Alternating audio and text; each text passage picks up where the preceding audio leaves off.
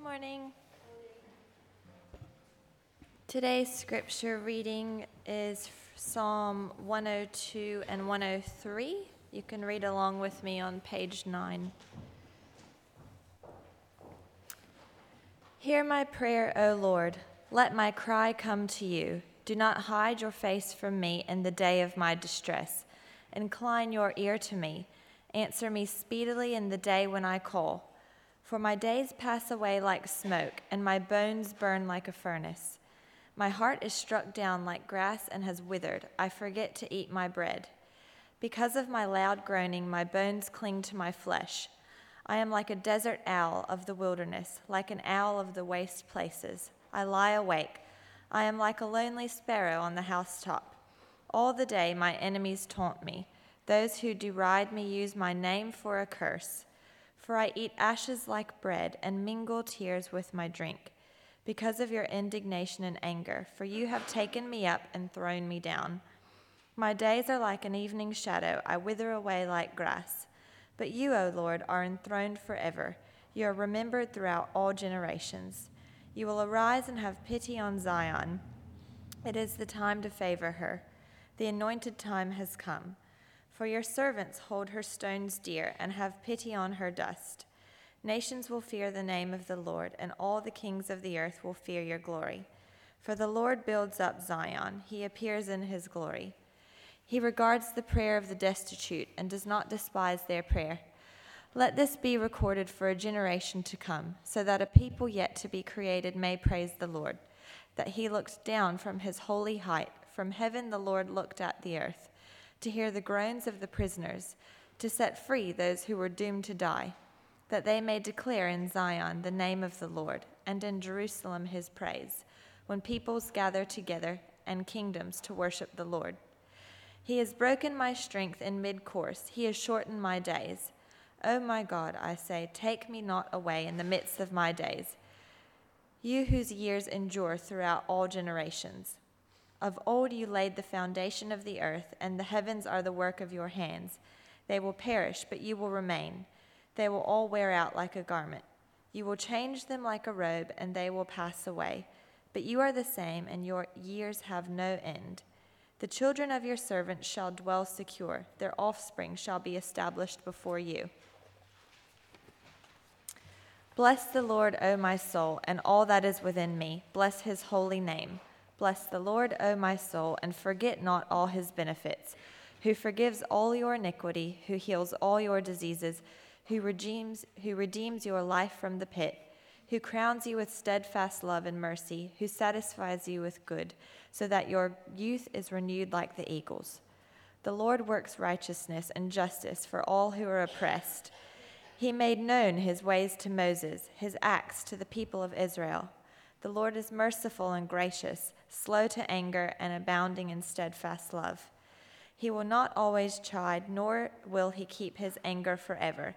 He does not deal with us according to our sins, nor repay us according to our iniquities. For as high as the heavens are above the earth, so great is his steadfast love towards those who fear him.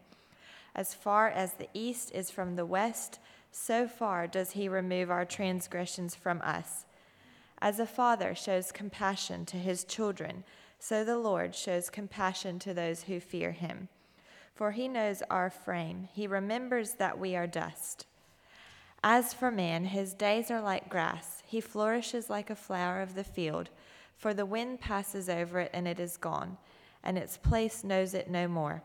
But the steadfast love of the Lord is from everlasting to everlasting on those who fear him, and his righteousness to children's children. To those who keep his covenant and remember to do his commandments, the Lord has established his throne in the heavens, and his kingdom rules over all. Bless the Lord, O you his angels, you mighty ones who do his word, obeying the voice of his word. Bless the Lord, all his hosts, his ministers who do his will. Bless the Lord, all his works in all places of dominion. Bless the Lord, O my soul. This is the word of the Lord.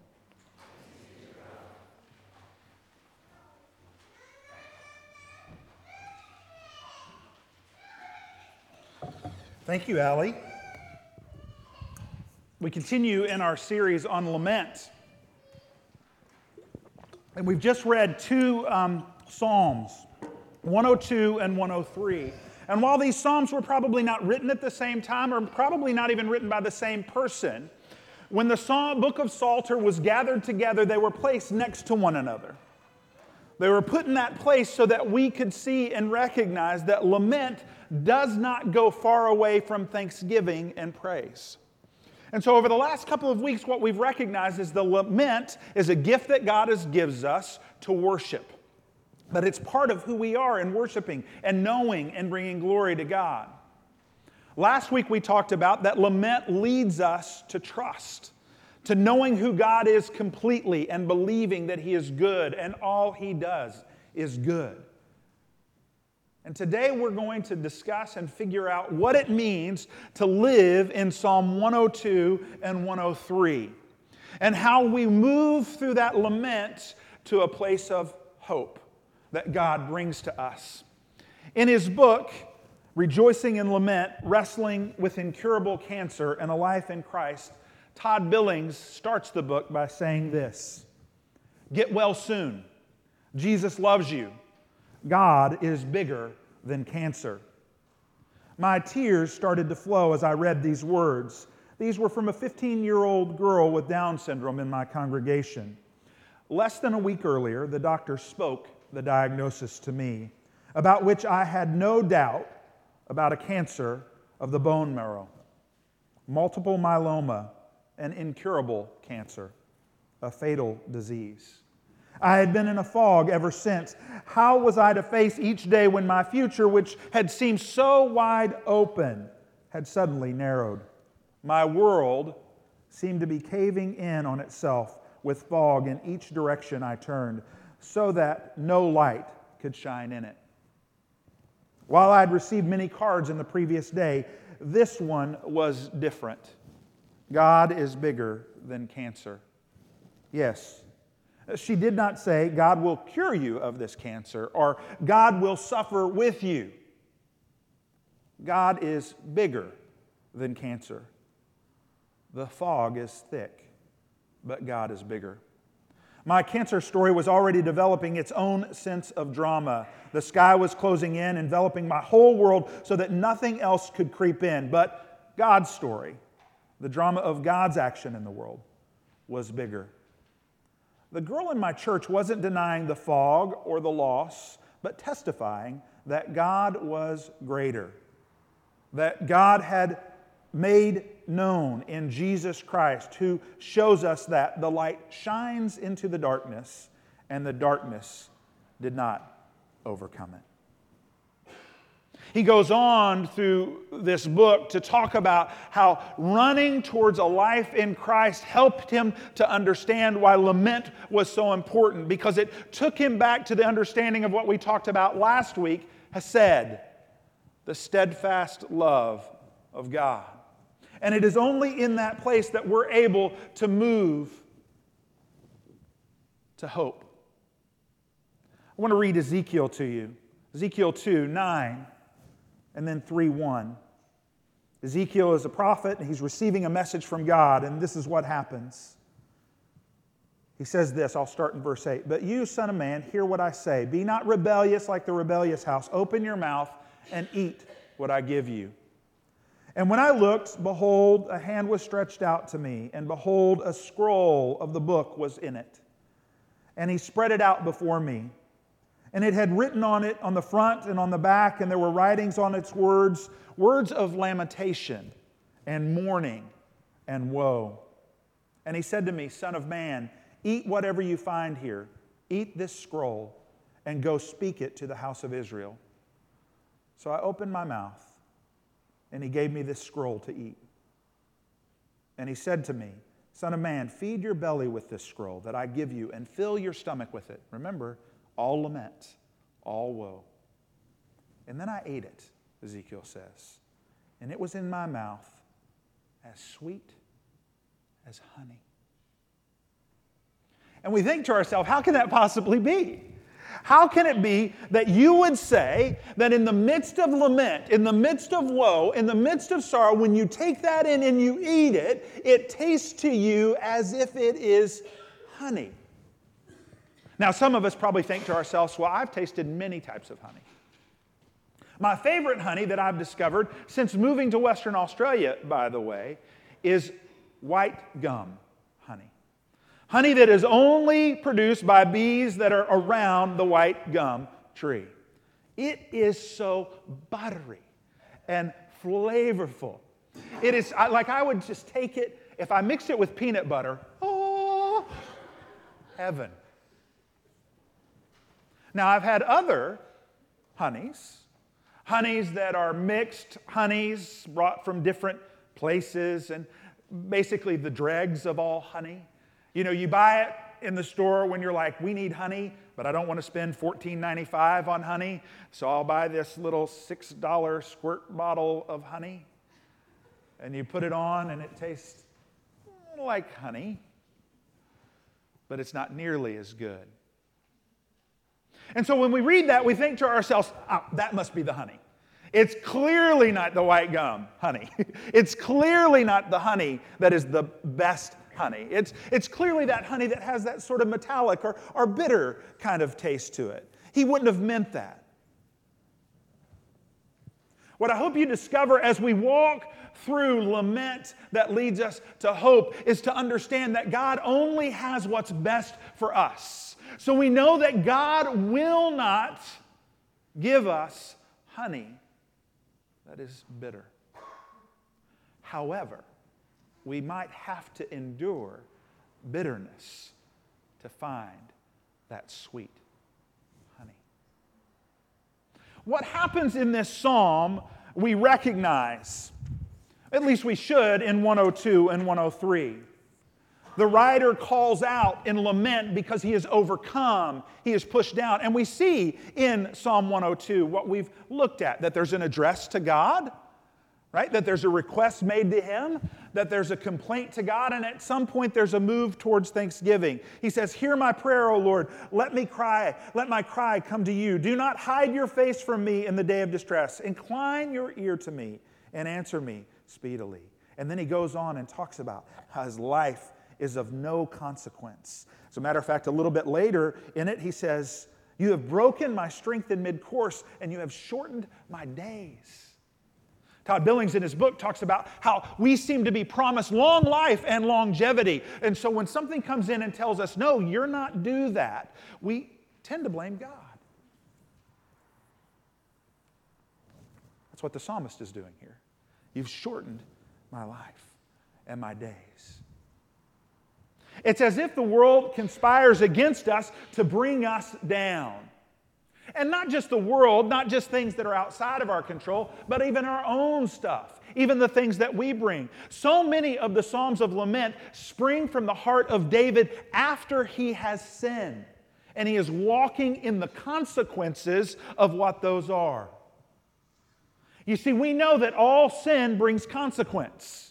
It brings brokenness because it steps into the brokenness that sin, in fact, is. And it's when we walk into that brokenness and we step into those consequences that we recognize how desperate our life has become. Because the consequences of sin is always slavery, bondage, hurt, pain, broken relationships, and ultimately death. And so we cry out and lament. Or something else has happened around us. We have enemies that are pursuing us. Cancer steps in and we cry out, hear my prayer, O Lord, and let my cry come to you. And hope seems faint. It seems distant. It seems far away. John Calvin suggests that we pray to God this way. Would you increase our hope when it is small? Awaken it when it is dormant. Confirm it when it is wavering. Strengthen it when it is weak. And that He would even raise it up when it is overthrown. What we see here in these prayers of lament and places that we can walk are their open questions and their prayers really of hope and promise. See, they refuse to accept a tame and domestic God who's not powerful or is not good to his covenantal promises. We tend to be fatalistic in our approach when trouble comes and say there's no way that this can be overcome. This isn't the way that it's supposed to be. But a prayer of lament says, I believe in the genuine, paradoxical, biblical understanding that God is good, and all He does is good. And while the world looks to me to be spiraling out of control, in fact, He is in control of the world. When we move through lament, we can move to a place where we have hope in God, that He is both good and almighty, and that He is here to stay, and He doesn't change. That's the amazing thing about Psalm 102 and Psalm 103 together. There's this place in Psalm 102 where he says this, of old you laid the foundations of the earth, and the heavens are your works of your hands. They will perish. The world will go away. Everything that I know and everything that I can feel, every empirical understanding of my life will fade away. They will perish. But you will remain. They will wear out like a garment. But you will change that robe. And they will pass away. But you are the same. And then what happens is we move to 103 and we begin to see this great praise take place. This calling out that says, bless the Lord, O my soul, all that is within me. Bless the Lord, O my soul, and forget not all your benefits. Who is it? Who forgives all my iniquities? God. Who heals all our diseases? God. Who redeems our life from the pit? God. Who crowns you with steadfast love and mercy? You are crowned with steadfast love and mercy. Who satisfies? You are good. The Lord works righteousness. It's a recognition that in lament we see God is here and He does not change. And it moves us away from the idols of our hearts. You see, the idols of our hearts will always fail us. They will bring us no hope. James mentioned that yesterday we had an election. I personally didn't get to vote. I'm very sad about that. I actually like to vote. But I wasn't able to vote yesterday because I'm not quite a citizen. But when I become a citizen, I'll be able to vote. And I'll have to figure out what that looks like because your ballots are crazy.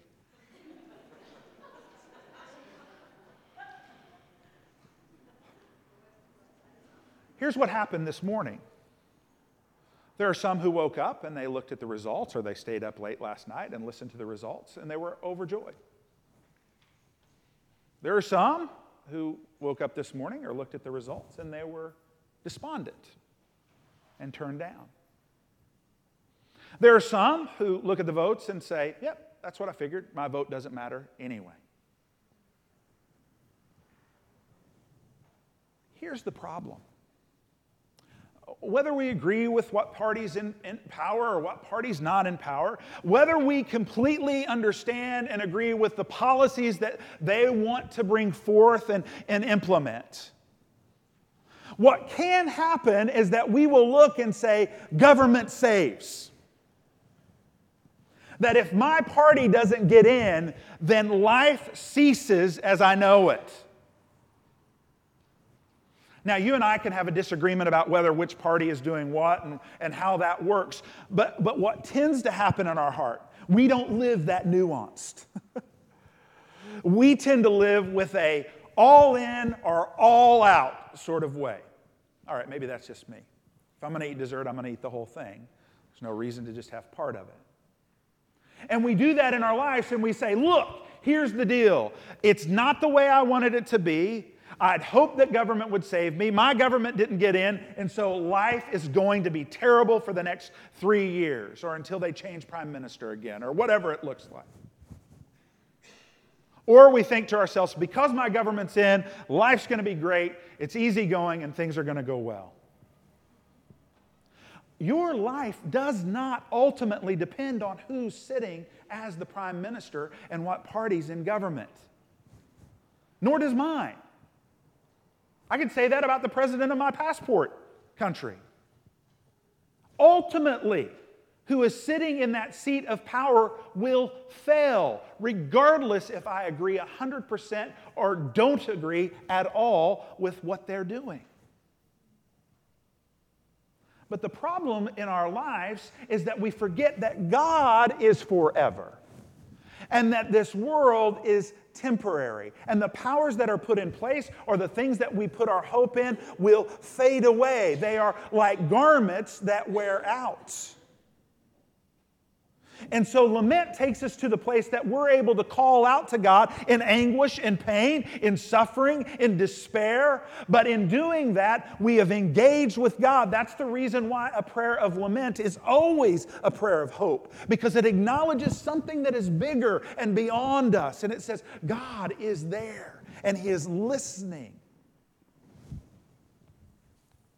And so we move to that place. The heart of lament is a heart of hope in a God who is good and almighty, the Lord who is faithful to His promises. The psalmist's hope is not that God will do wish fulfillment. God does not act always as we want, but we believe that God is good and He's not distant from evil. That He would just simply mourn over it and say, yes, evil's bad. I'm sorry that it's in the world. Just wait, I've got a plan to take care of it. No. He is a God who steps into the calamity of our world. He doesn't promise us cures for cancer or a brand new car or a bigger house or restoration of our relationships. The God of Scripture doesn't necessarily do what we want Him to do. But He is a God that says, I have stepped into that place. I have walked into the darkness and the depths. I am not afar, but I am near with you. Lament dares to hope while life is hard. When we begin to lament and put it into practice, what we are really doing is choosing to rehearse over and over and over again in our own hearts the truth that we know about God. Nicholas Walstorf, who wrote a book called Lament of a Son, about a son who passed away, wrote this: faith is a footbridge that you don't know will hold you over the chasm until you're forced to walk in it. You see, lament is a lament of hope that rises from faith despite the fear that we have. Tim Keller put it this way: our heart will look at a situation and it will say to us, it is hopeless. But what our response should be is this. We should say, well, that depends on what you put your hope in. Was that the right thing to put so much hope in? He goes on to talk about the psalmist who wrote in Psalm 42, why are you so downcast, O my soul? Notice that he's not admonishing God. He then says, put your hope in God, and I will praise Him. The lament of hope is it's always honest with our struggles. But it says His steadfast love will never end. Hope springs from the truths that we know about God that we rehearse in our lives. That's the beauty of Psalm 102 and 103. So just practically, this week, when you're overcome, and you will be, Perhaps not to the level of despair where you want to grow your beard out all the way, shave your head, put sackcloth on, and have ash on top of your head. Which I might do next Sunday. Wouldn't that be fun? But to the point where you're like, this can't be right. Go to Psalm 102 and 103. Rehearse the truth that we find about God so that it tells us and reminds us over and over again that God is good and there is hope that is present.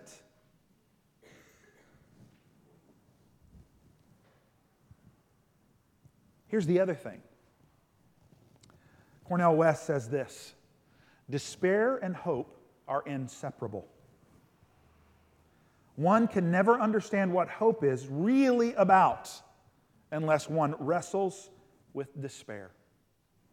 Hope means wrestling with despair, but never allowing it to be the last word. Here's the thing, and why we decided that we should talk about lament. Too often, our hope is based on temporal things.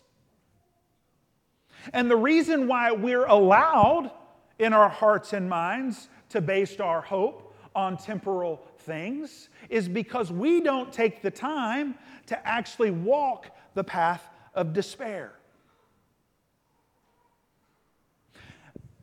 We have the attitude that when something hard is coming our way, whether it be externally brought to us or whether it be internally manifest because of something we have done as a consequence of a choice we've made, it's easier for us just to deny it, to say, oh, that's not there, I'm not going to deal with it, God's good, God's good, God's good, I'm not going to deal with it, or to numb it in some chemical and or other ways, so that we don't step deeply into the despair that is this. There's a great book out there that is that in every pew there's a story. Each one of you here at this moment have places of amazing joy in your life, but you also have places of hurt. And too often, we will recognize and only talk about the victorious life that God brings us. When we hear things, and I'm prone to say it, that God promises you abundant life, life better than you've ever dreamed, victorious life, what we end up doing is relegating the despair and the hurt and the sorrow of life to the side. Even putting it out of our minds completely, saying there's no way that that could exist in the victorious life. But when we wake up in the morning, we recognize, no, in fact, that life can be filled with despair. And if I avoid it, I will never be fully able to walk in to hope. That's what Cornel West is saying there. That hope comes because of the recognition that hope is needed. Hope is present because of the recognition that there are things to grieve. But for those of us who are in Christ, and so let me say, if you are not in Christ, hear Him calling out to you. I'm going to read a passage from 1 Thessalonians 4, 13 and 15. It says this. Paul writing, he says, "But we do not want you to be uninformed, brothers, about those who are asleep, that you may not grieve as others do, who have no hope. For since we believe that Jesus died and rose again, even so, through Jesus, God will bring with Him those who have fallen asleep." The ultimate reason for our hope is not found in what we want or what we wish for or what we wait for. The ultimate reason for our hope is because God provides it to us through Christ. See, Christian hope is resurrection hope. And it proves to us that the truth that we are experiencing is contradicted by the truth of God. That it will not last forever.